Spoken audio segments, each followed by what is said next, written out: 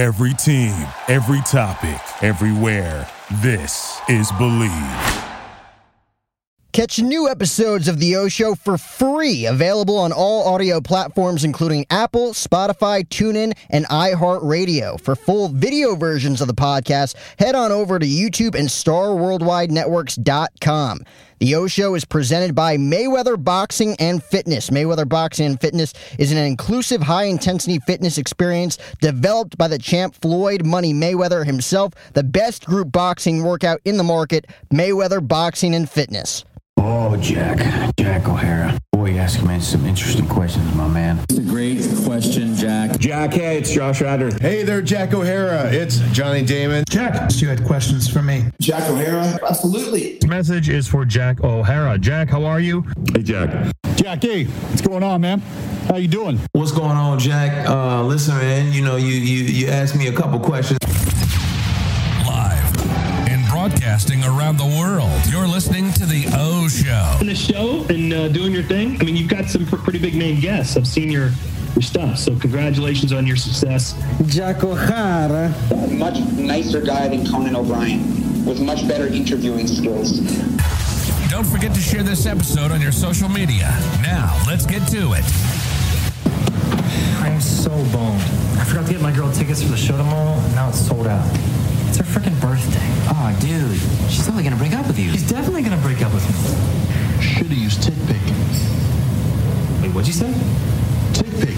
Look. Whoa. What? There are no hidden fees. What'd you guys think I said? Oh, Tick Pick. I thought you said Tick Pick. No hidden fees. Download today.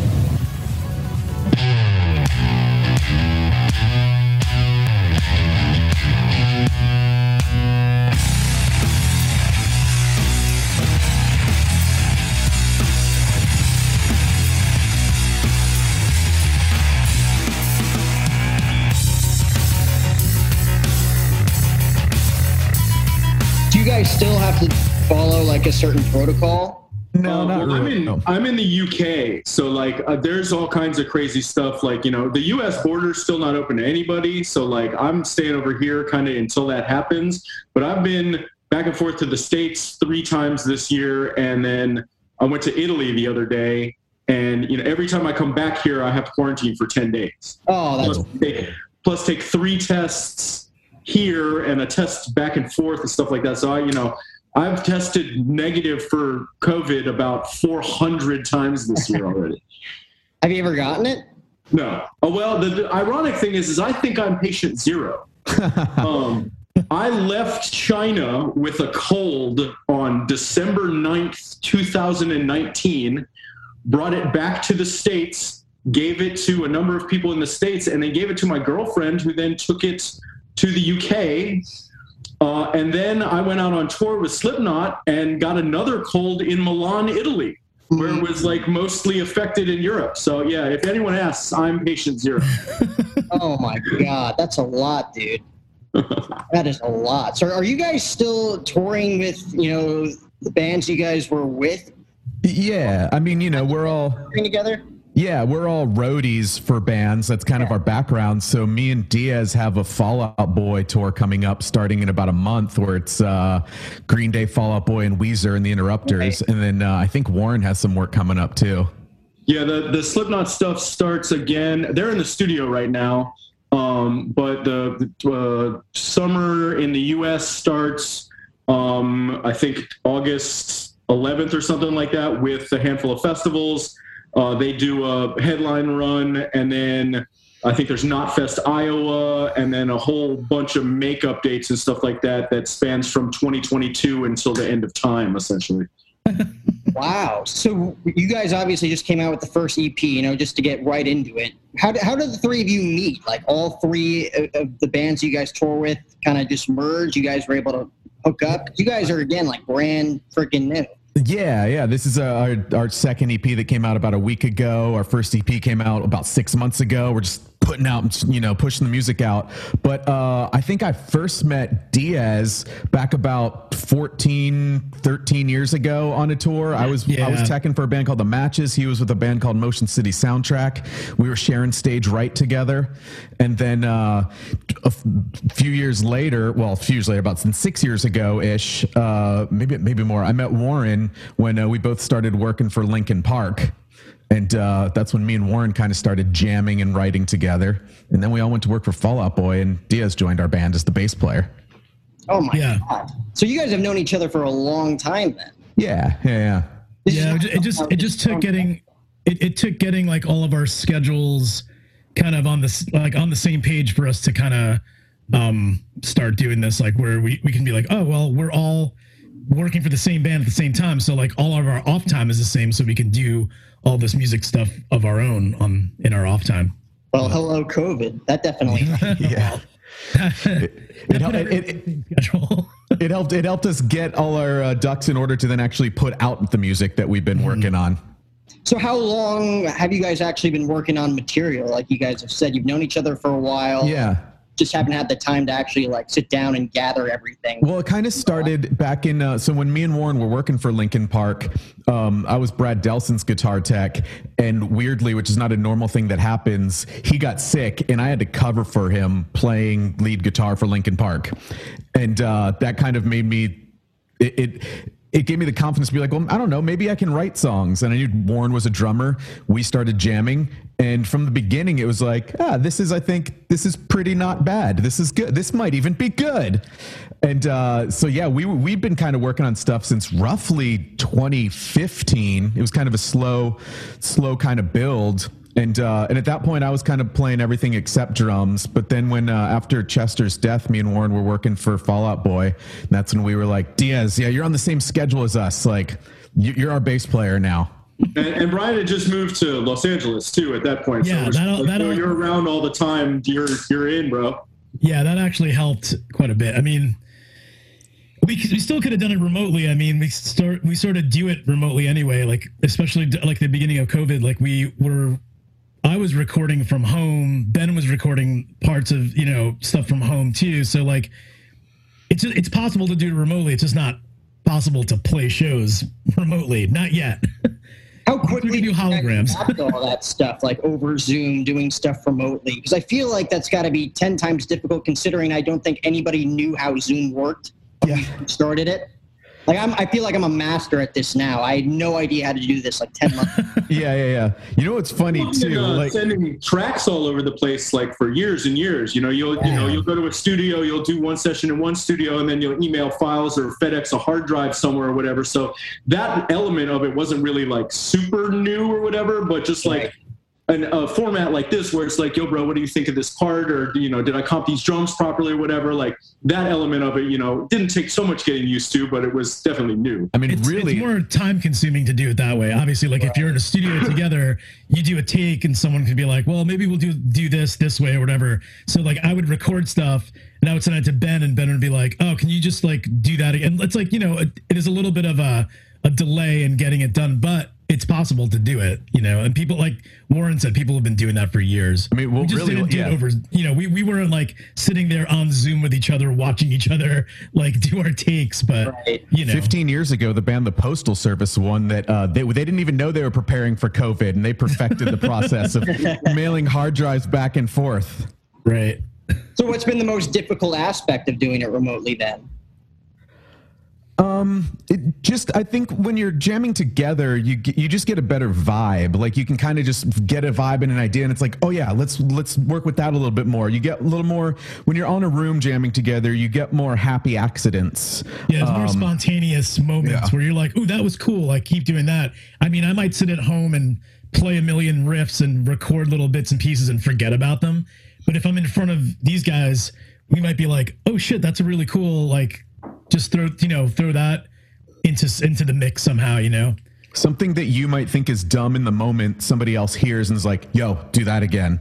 And so those are the things that you tend to lose. So when it comes to your guys' inspiration for your type of sound, like, because you guys, again, touring with all these big, great, successful bands like Fall Out Boy, Slipknot, Corey Taylor is amazing.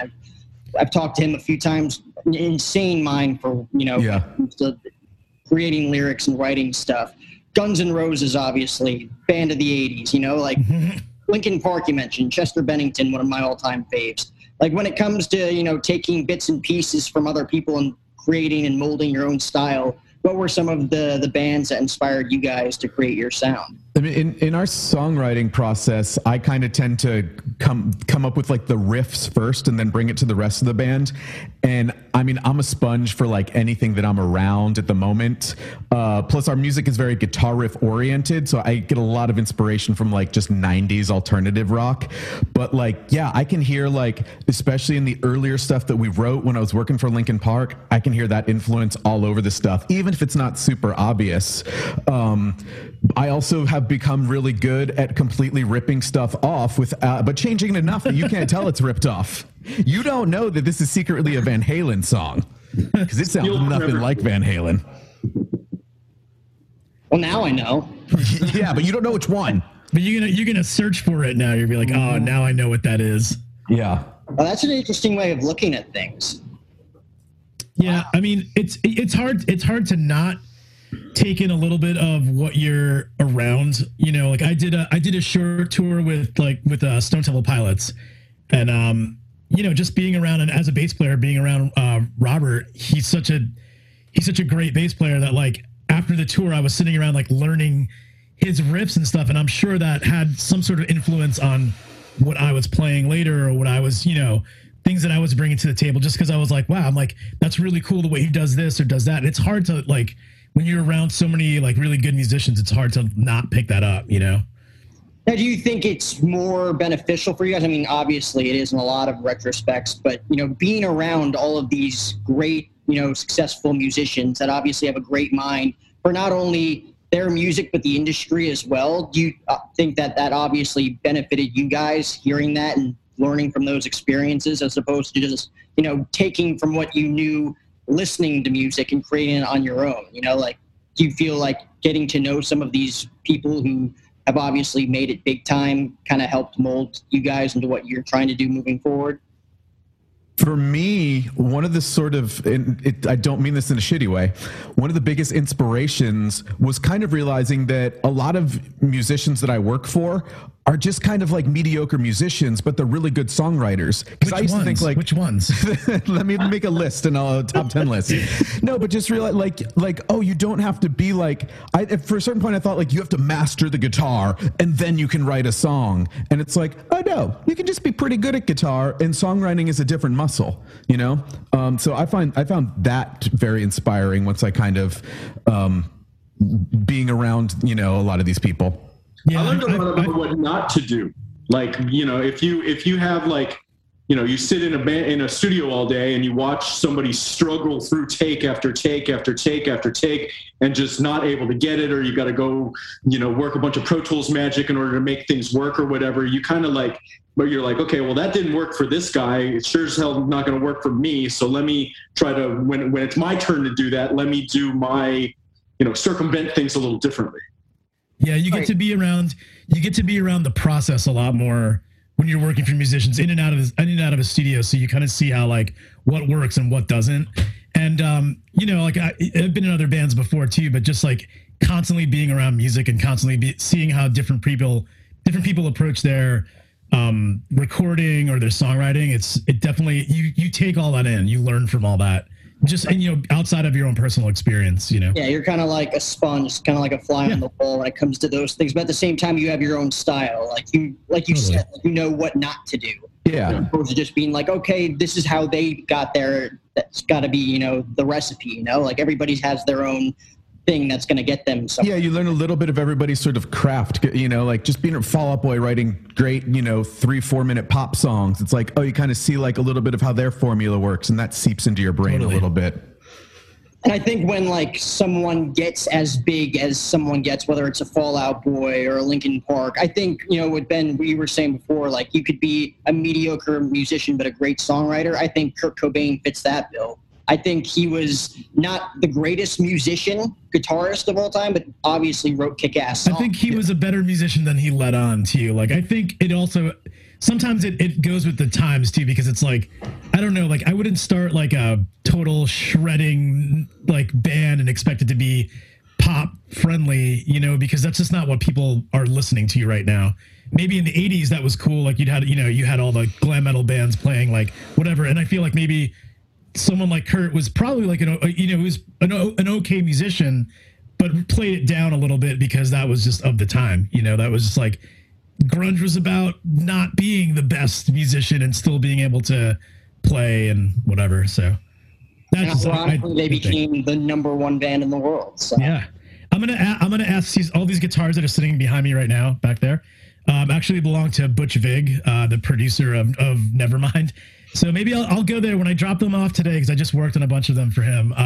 I'll ask him, was Kurt a good musician, or did you have to dumb him down a little bit? You know, he's like, actually, that's not him playing on the albums, and nobody knows. That was actually me. Yeah. It was all Grohl. It was all Grohl. Yeah. Yeah. He held the glue together. That's funny though. Butch Vig, is he a nice guy? He seems very intimidating. Literally one of the nicest people ever. I did, so I met him when I did a tour with Garbage in 2016, and he's a drummer for Garbage. So he has, beyond having his own multi-platinum band, has produced all these records that I grew up listening to, and it's like he has earned the right to be a jerk if he wants to be, and he's not. He's like literally the nicest dude. Like I hadn't seen him in probably a couple of years, and I just went by his house and got the guitars, and he was like chatted with me for a while, just catching up, and like he's that's a quality dude right there for sure. I mean, you don't want to waste his time. I mean, no, I didn't either. I had to get out of there. I was like, it's still intimidating, even though I know him. I'm like, this is still intimidating to be around someone who's like had this much influence on popular music, you know. It's pretty. I mean, it's a pretty at that stage in his career, he's probably, growing up, dealt with people who weren't as as he was, and then finally got to that point where it's like, I'm not going to waste my time unless you have the exact same, similar mindset that I have when it comes to creating and making music. Sure. I've also first started out, before the three of you found each other and knew that you guys were on the same page. I'm sure you each individually, started bands at a young age, and they just didn't work out because the mindset wasn't there. How many times did you guys go through that and like talk about like the adversity that the three of you guys went through individually before, getting the gigs that you got to the point where you guys came together and formulated your own stuff? Well, for me, who plays guitar and sings in this band, I had never really tried to be in a band before because I just didn't think that I could do it. I know their story is a little different, but this is sort of like my first attempt, other than my 90s alt rock cover band that I had with my friends. That that was just for fun.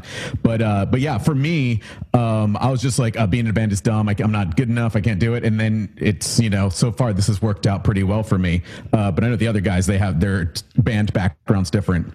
Yeah, I was at even through in high school and college, I was always in 3-4 bands at a time. So I was just constantly gigging.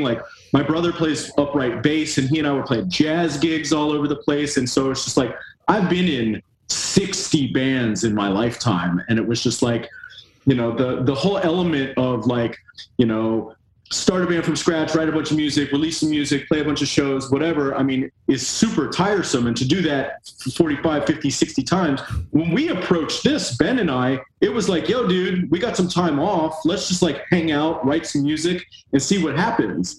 And with that whole not pushing this crazy element of we want to be super famous immediately, took a lot of the pressure off. Yeah, I kind of had the same experience growing up. I guess I started really playing in bands in high school, and it was always a weird combination. There was a limited amount of musicians in my town. I grew up in a suburb on Long Island, and it was okay, every band was a combination of the same 20 people, kind of all right, I'm in this band with this guy, but that's a different version. It's you maybe switch one member and it's a whole different band, and that's how you learn how to play with other people. And then the first band I ever took seriously, we were okay, we're going to tour, we're going to do this, we're going to, and you make, you get your bumps along the road where it's all right, I have to learn how to get along with everybody in my band. It's like a family, you know, like now you don't really think of it that way until you're not at home, until you're like halfway across the country playing shows and like trying to put out write music to put out a record and all this stuff. So like, that's kind of my learning process for it, was kind of the same as Warren, where it's like, yeah, you know, I've played in like a million bands, but only a few of them really stuck. And those were the ones where those are the real like learning experiences for me.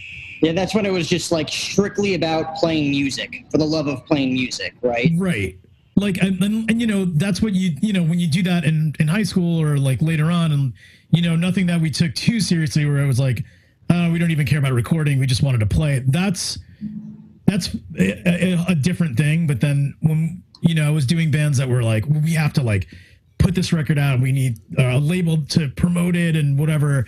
I mean, it turns it into a little bit of a business. And that's something that being around bigger artists has taught me a little bit too, like how they approach that. So it's always like a learning experience. I think it's also given us like the opposite approach to this, where it's like, we just want to focus on songwriting and putting out, you know, kick-ass tunes, but it's the opposite of like, oh, I don't want to tour and try to make it. Like, we all have really good jobs working for bands that have already made it.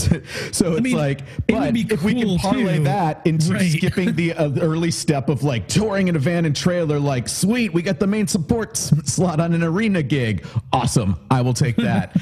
But yeah, I think it's, for now, it's like switched where it's just like, we love playing together and playing live shows. But it's like, let's just keep writing amazing music and hopefully get that out to people. And then if that dictates, hey, there's a demand for you touring, then we go do that. So at what age did you guys, you know, because early on you mentioned playing for a bunch of different gigs with a bunch of different people. Like, when did the business side set in? Because like, as an outsider, like, my brother's a musician, I'm more of just a journalist. I can see it from the outside. You know, people say the business side of music can get really toxic. What have been your experiences with that on that forefront? I think that I sort of noticed, especially as I got to bigger bands. I mean, when I first started touring, there was one band that was, I was with a support band and they were headlining. And I used to think like, bands are like, they're just best friends going around to see the world. And this one band that was, they had like a big radio. Yeah, they had a big radio single. And like, I was talking to one of them and sort of realized like, oh, they hate each other. They just happened to like be three guys that started writing songs together and then like got a record deal and have a song on radio. And now we're just like, this is just our business that makes us money. And as I've seen bigger bands be like that too, where it's like, oh, you know, the band members might not be as into it anymore, but it's their job and they don't know how to quit their job. So, you know, I don't want to see that ever happen to me. But like, I've seen that with bands where they're just like, you know, it's their corporation and they're just figuring out how to keep it going. You know, the first band that I had that did anything significant, like put out a record or tour, you know, that was in late 90s, like ska punk boom. So it was a ska punk band. And, you know, I was in the band with one of my best friends from high school. I've known him since I was 8 years old. And we're in this band together and we're getting on each other's nerves because we're touring nonstop. And, you know, that was the first time I realized, I'm like, God, this is like kind of a business too. Like, we're trying to run this business and we're trying to keep ourselves on the road and keep ourselves paid, which was like a very minimal amount of money, just enough to get by.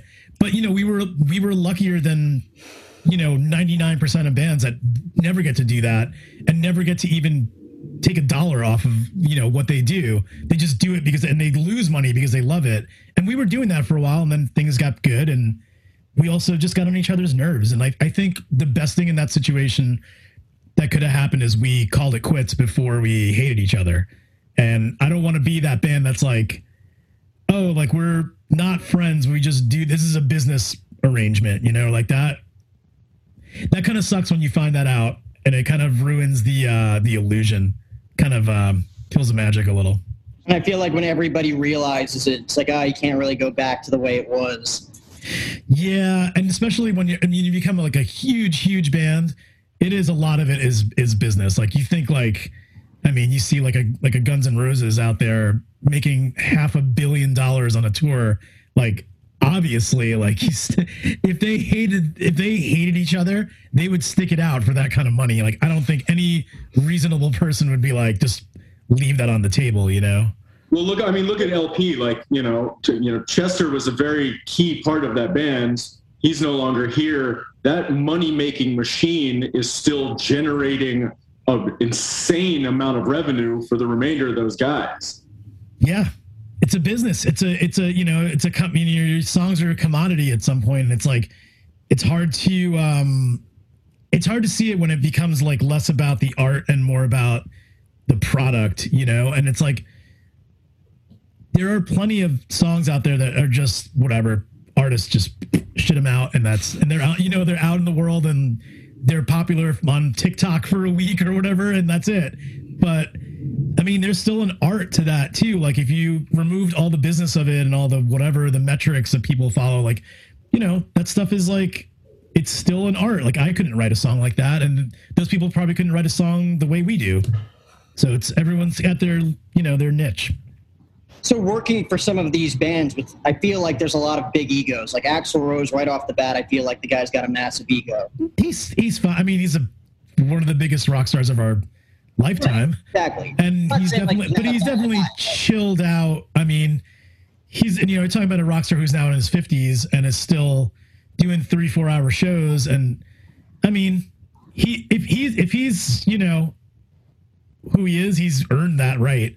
Right. But I've had interactions with him and he's totally cool. Like he's I'm not saying I'm sitting down with him at dinner every day, but you know, you run into, that you're on this big tour and you see him on stage, you see him around and he's totally cool. Like if he's that way to someone else, I don't know. I mean, I don't deal with it personally. So I also got to a point in my career, like I have worked for some of those people that like F this guy, but I've gotten to a point in my career, working for a band like Fall Out Boy, like everybody in that band just so nice and easy to work for. I'm like, right. I don't want to work for bands that are a headache anymore. I mean, for a big enough paycheck, I will, but like, it's like, yeah, I like these guys because we all get along and there are no egos and it's just easy to deal with. That's where I'm at in my life. That's a good like lesson to learn that from the artists you work for, how to treat the people around you and how to treat your crew and how to, you know, your fans or whatever. Like I find that like, honestly, the bigger bands, like the really like mega huge bands are generally pretty cool. And it's mostly, I mean, I think mostly it's because you're under the public microscope so much that if you do act up, people are going to find out. But you get, you know, kind of bands that get their first taste of fame or whatever, and they're kind of jerk offs. So you're like, I'm in a position now, and I think Ben and Warren as well. Like, we've worked for big enough artists, we can kind of pick and choose our battles. So, like, if I know that someone is notoriously, like, kind of crappy with their people, I'll just avoid it. You know, I don't need to be involved in that.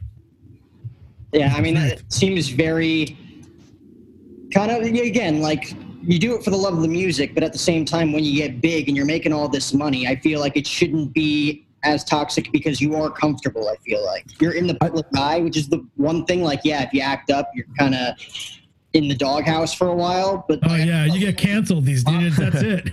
Yeah. Cancel in a second. A lot of that has to do with like what age you were when you got famous. You know, that's like also true. Part of me too is like, man, I wish nobody got famous before the age of 27. Like that seems to be a good cutoff, you know.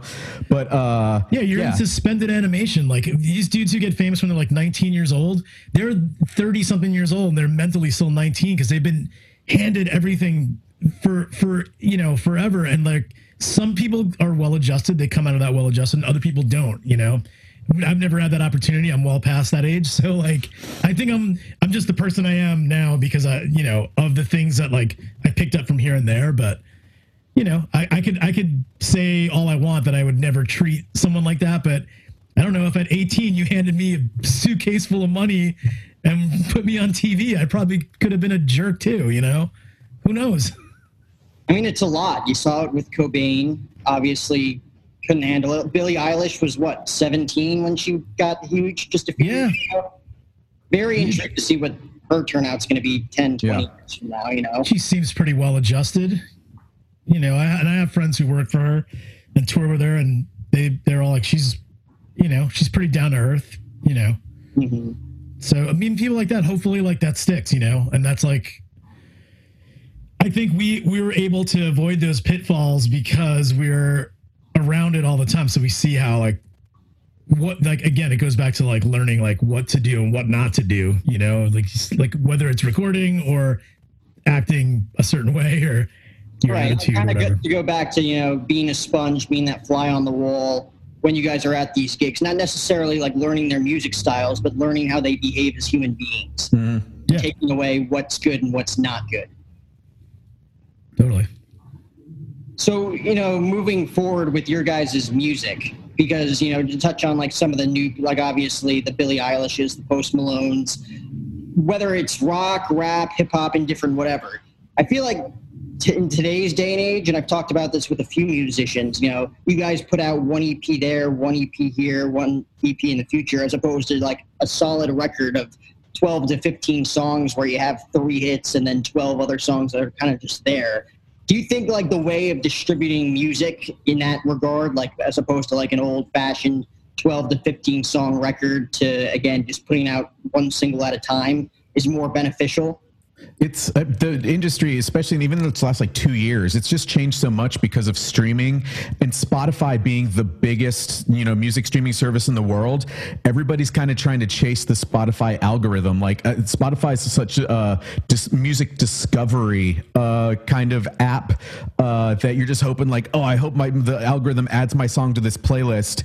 And when you put out a single album with 10 or 12 songs, you're lowering your chances of, you know, having a runaway algorithmic hit.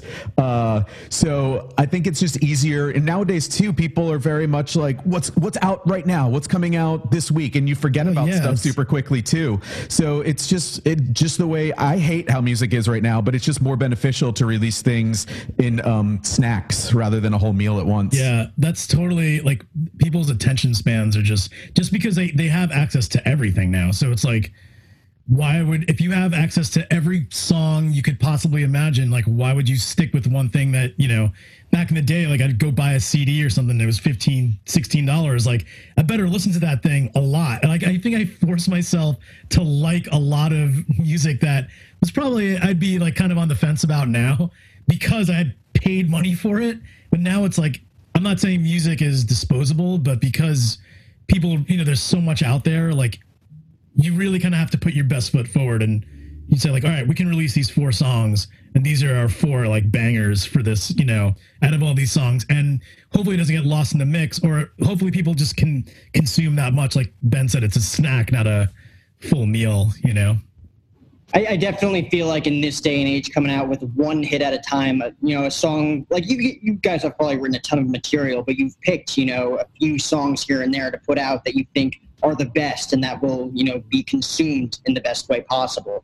You know, you were talking about, you know, kind of like the algorithms of putting out songs and, you know, giving them that snack, that little taste of what you guys are becoming. You know, do you feel like it's a lot? I mean, obviously it's a little bit more difficult in today's day and age putting out music, but like, how do you determine and how do you guys think, you know, a hit becomes a hit? Is it, you know, one person listens to it one at a time, and then there's obviously, you know, the promotional stuff, people will promote it for you.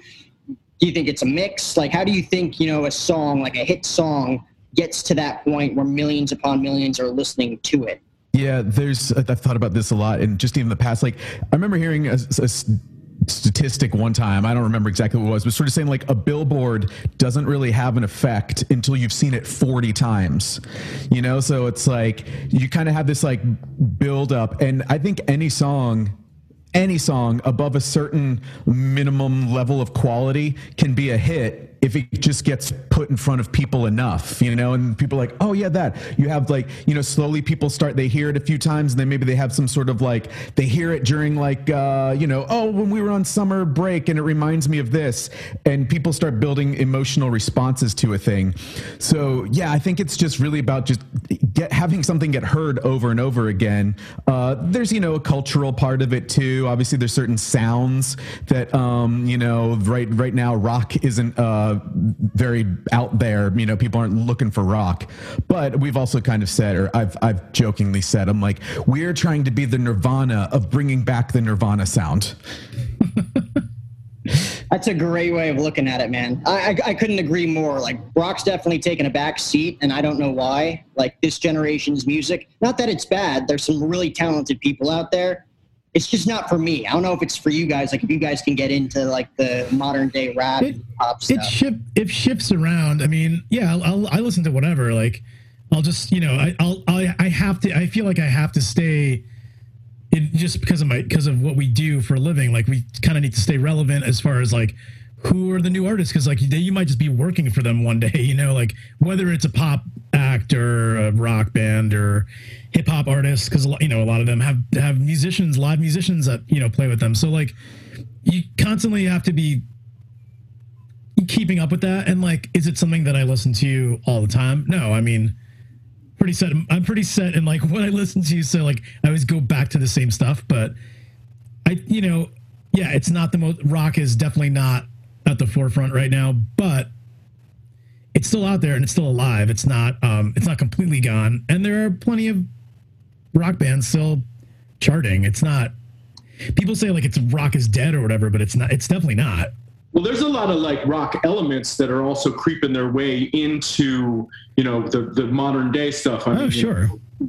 Diaz's boy Machine Gun Kelly, you know, Lil Peep. Like Lil Peep was like, you know, some dude who like crossed those two worlds amazingly. And there are a lot of elements of that still around. Are you solely rock? Are you solely hip hop? Are you solely, you know, pop or electro or whatever? I mean, it's just like, no, everybody's, you know, intermingling all of these different styles, and the rock element will never die. But will it get, you know, woven through, you know, every single genre until it's exhausted? Probably. Right. The question is if there's going to be a giant movement again, like there was the grunge movement or that late 80s movement. Because, like, it's going to take a band like you guys to just blast off and break through that barrier, or it's going to have to be a guy like Post Malone that's going to have to bridge the genres together in order to bring that style back. I'm still an old dog. I don't want to learn new tricks. I just want the 90s to come back, where it's just like maybe one guitar, maybe two guitars, bass, drums, and vocal, and just fucking make some noise and be loud. When you start getting like modern pop elements in, I'm just like, you're making it a little more boring to me. There are bands out there that are doing that, or doing like 90s inspired kind of, you know, rock, just straight rock bands, or, you know, I guess people call them like post emo or whatever. And they just, and it's funny because they are just like younger kids. They're like 19, 20 years old playing, and like they're discovering this music as if it was classic rock, which I guess technically it is classic rock. So they're, you know, and it's like me in high school playing like Led Zeppelin songs, you know what I mean? It's like the same gap of time. So like that much time has passed, and now they're like, ooh, this is pretty cool. Like Soundgarden was pretty cool. And like they're learning to play riffs, or like they're learning to play like shoegaze pop, like, you know, My Bloody Valentine or whatever. And like when I hear that, I hear these bands, I'm like, whoa, this sounds like new but old, you know?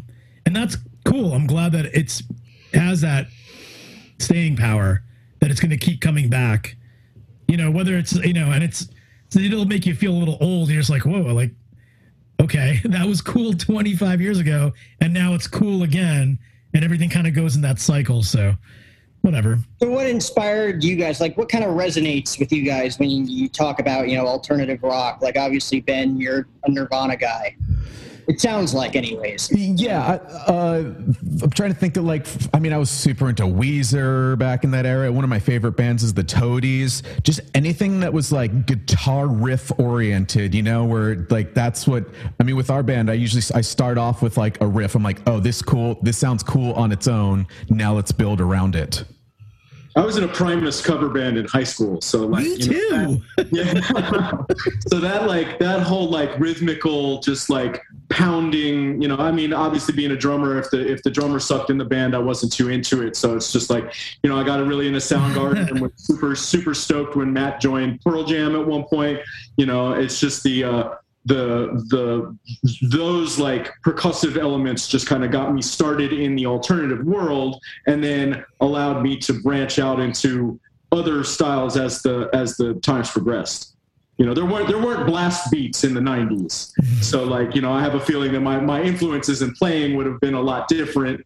You know, I mean, there was no Travis Barker really in the 90s. So like, you know, that whole element would have shaped me a little differently had that been what I grew up listening to.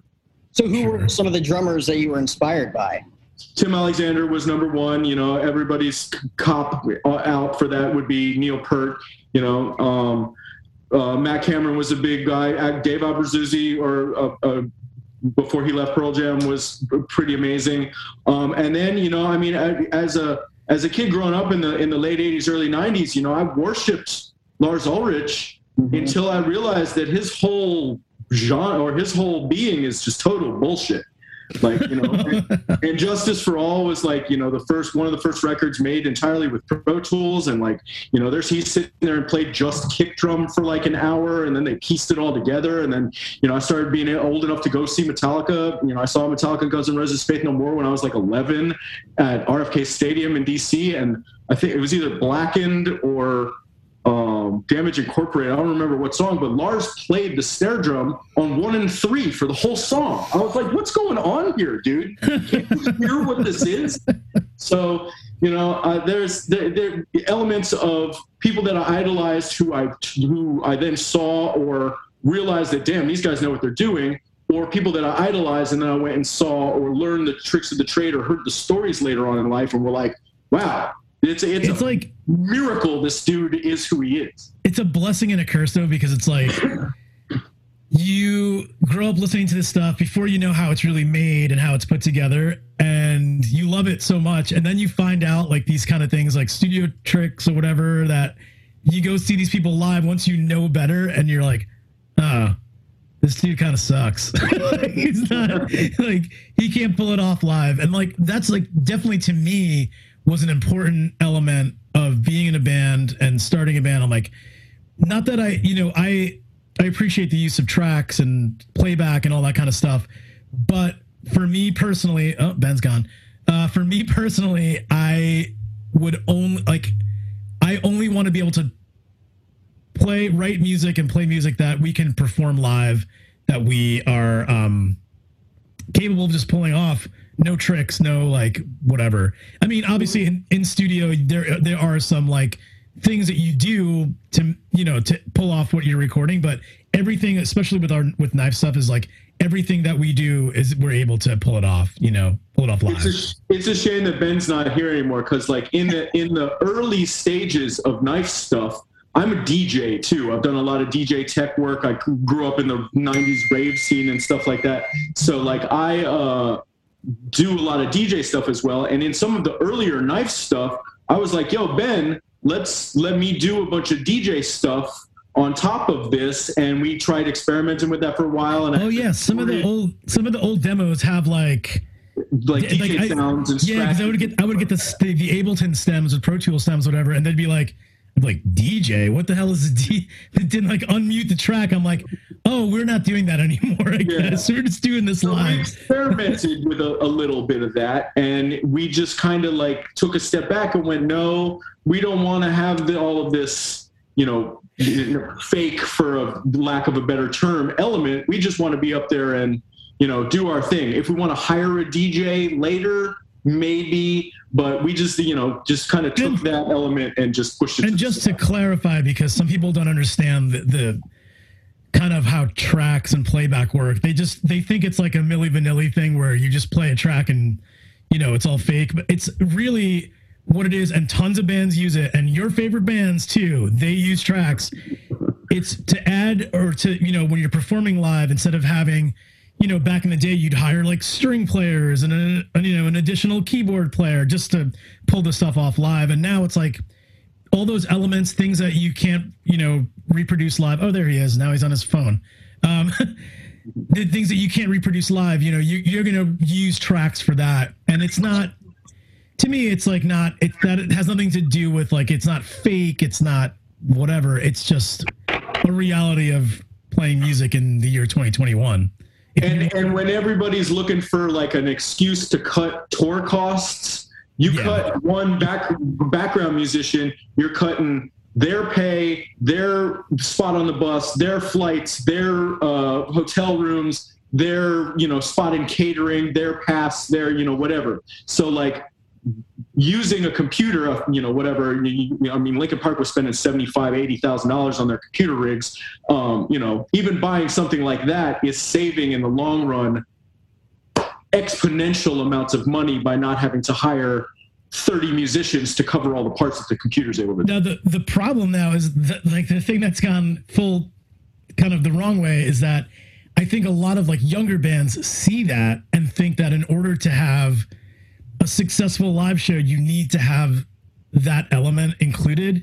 And I do see like these like bands just starting out with, with their playback, like, rigs and stuff. And I'm like, man, you guys should really learn to pull off as much as you can first before moving on to that step. Don't like base a band around. I mean, you could, but it just seems so like you've jumped ahead too far when you do that.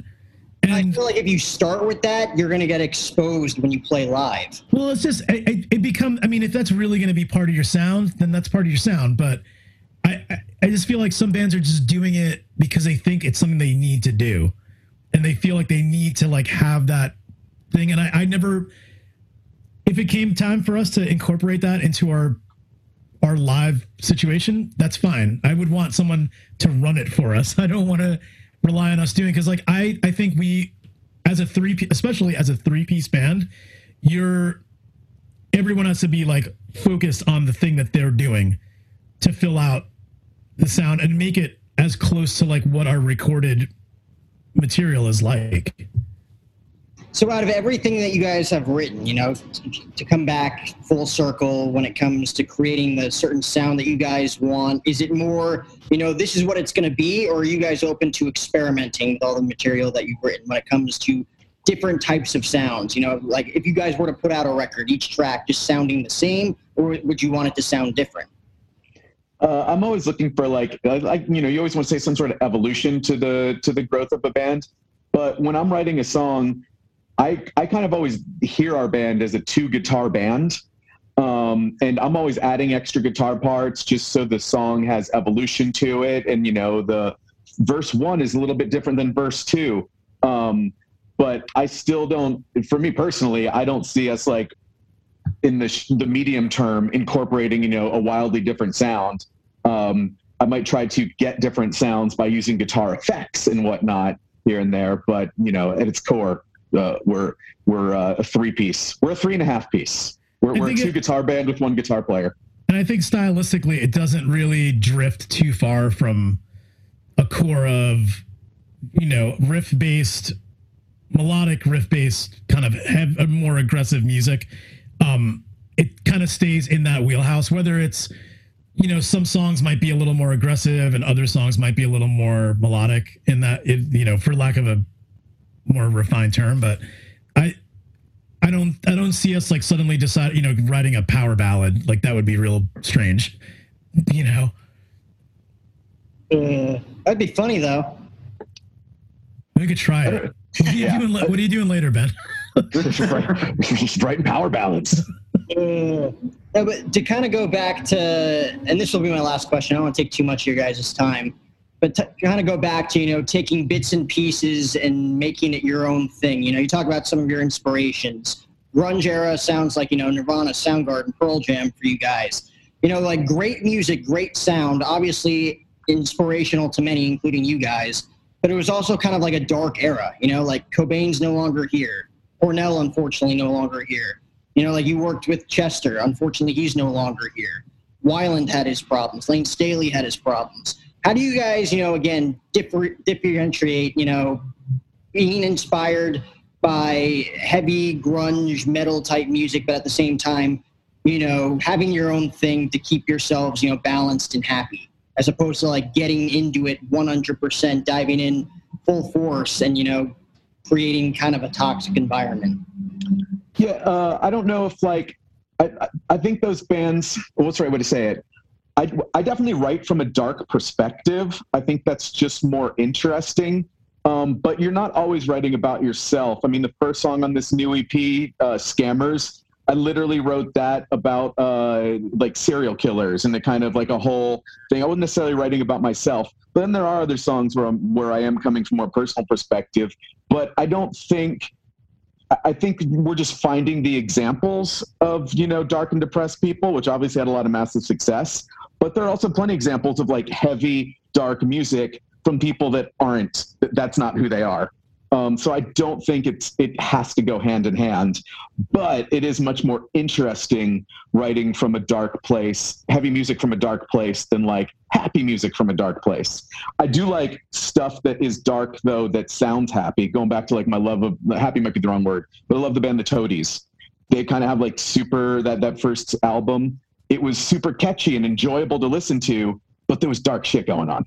Yeah, that's like Motion City Soundtrack, one of the bands that I worked for, you know, I got my start with. They're notorious for having this like pop, you know, upbeat kind of pop punk, pop rock kind of sound with, you know, keyboards and all this stuff. And the lyrics are super dark about, you know, like, you know, drug addiction and all, you know, just real, like not things you'd be like, man, I'm like bopping around, listen to this. And also like, oh God, this guy needs a hug, you know, that kind of feeling. Yeah, I'm mostly responding to what I see around me. I'm not necessarily like writing about how, like my feelings, like how it makes me feel. I'm just taking inspiration from what I see, and you know, hopefully dark stuff. Yeah. Up until about 3 years ago, I tried to immerse myself in the most toxic environments and self-destructive shit possible. And so this you know, later after getting my shit together, it's kind of like you know, telling the story, the roadmap, how you got through the other side, you know. Totally. There's that version of it too, where you live through it and then you're like, here's all the dark shit in song form. Yeah. Know? Well, I mean, Warren's dark shit has been some inspiration on some of our songs too. Like I'm not happy that he had to go through it, but you just kind of you're around it and you see it and it's like, okay, like I'm taking little bits and pieces of this and, you know, commenting on it. I mean, that's very interesting and inspiring because you're able to look back at those dark times from kind of not necessarily a happy perspective, but from a perspective where you're not in that place anymore. You know, like you can look back and analyze it and actually take a lot of things away from it. And that's look at an achievement instead of like a you know, you're not reminiscing about how horrible it was. You're looking at yourself now and how you achieved, you know, pulling yourself out of that shit. Yeah. And then the worst case scenario of that is like a Lane Staley, where, you know, like an album like Dirt, it's like, oh, this isn't a retrospective thing. This is like literally happening to him. He's living through this right now, and it consumed him. So like, I don't ever want to be that. You know, I don't want to be a living stereotype of the rock guy who let it consume him. You know, I'd rather. Someone's like, "Ooh, this is dark." It's like, yeah, but this is a look back on how things used to be, or observational. You know, I don't want to personally live through that. You know, that kind of struggle, whatever you want to call it. Well, you guys are definitely, you know, taking those experiences, whether it's, you know, playing your own stuff or, you know, seeing what other musicians are doing when it comes to not only like the vibe of the room, but at the same time, you know, knowing how to act in certain situations, knowing how to react in certain situations, as opposed to, you know, like you just said, like consuming everything. Like Lane Staley just consumed what he was writing, what he was singing about, and it just obviously did not end up that well. And you guys are, again, you're going to be writing music, you're going to be on tour with the bands you guys are with. There's going to be a lot of stuff going on. Like you guys are going to be all over the place, you know, like there's going to be times where it's going to get frustrating. It's going to get very hectic. How do you guys kind of, you know, stay level-headed in that regard? Like what are some of your guys', you know, personal things that you do on the side? Like Ben, I think I saw you did Krav Maga or... Yeah, that's why I was excited when I was able to start going back to that recently. That's been fun. Yeah, doing Krav Maga, punching and kicking things. That's always been good. Last year I was jogging a bunch. But I mean, when we're on the road, especially when we're working, you know, unless somebody's like a musician is kind of giving you a bad attitude, like whatever happens on stage, just don't take it with you. Don't let the mistakes happen again. But just kind of don't take it personally. That's good advice for all of life. Don't take things personally. It's not about you, unless it's about you. Well, you guys are obviously kicking ass. And where can we find the new EPs? Are they available on all streaming platforms? Yeah. Anywhere that you stream your music, you can find our EP. Well, I want to thank you guys so much for being gracious enough to take the time out of your day the last hour or so. Hopefully I didn't take too much of your time. Keep feeling it. Have fun on tour this summer. It's going to be a lot of exciting stuff for you guys, a lot of great experiences. Yeah, it's happy to be out there again. Catch new episodes of The O Show for free, available on all audio platforms, including Apple, Spotify, TuneIn, and iHeartRadio. For full video versions of the podcast, head on over to YouTube and StarWorldWideNetworks.com. The O Show is presented by Mayweather Boxing and Fitness. Mayweather Boxing and Fitness is an inclusive, high-intensity fitness experience developed by the champ Floyd Money Mayweather himself, the best group boxing workout.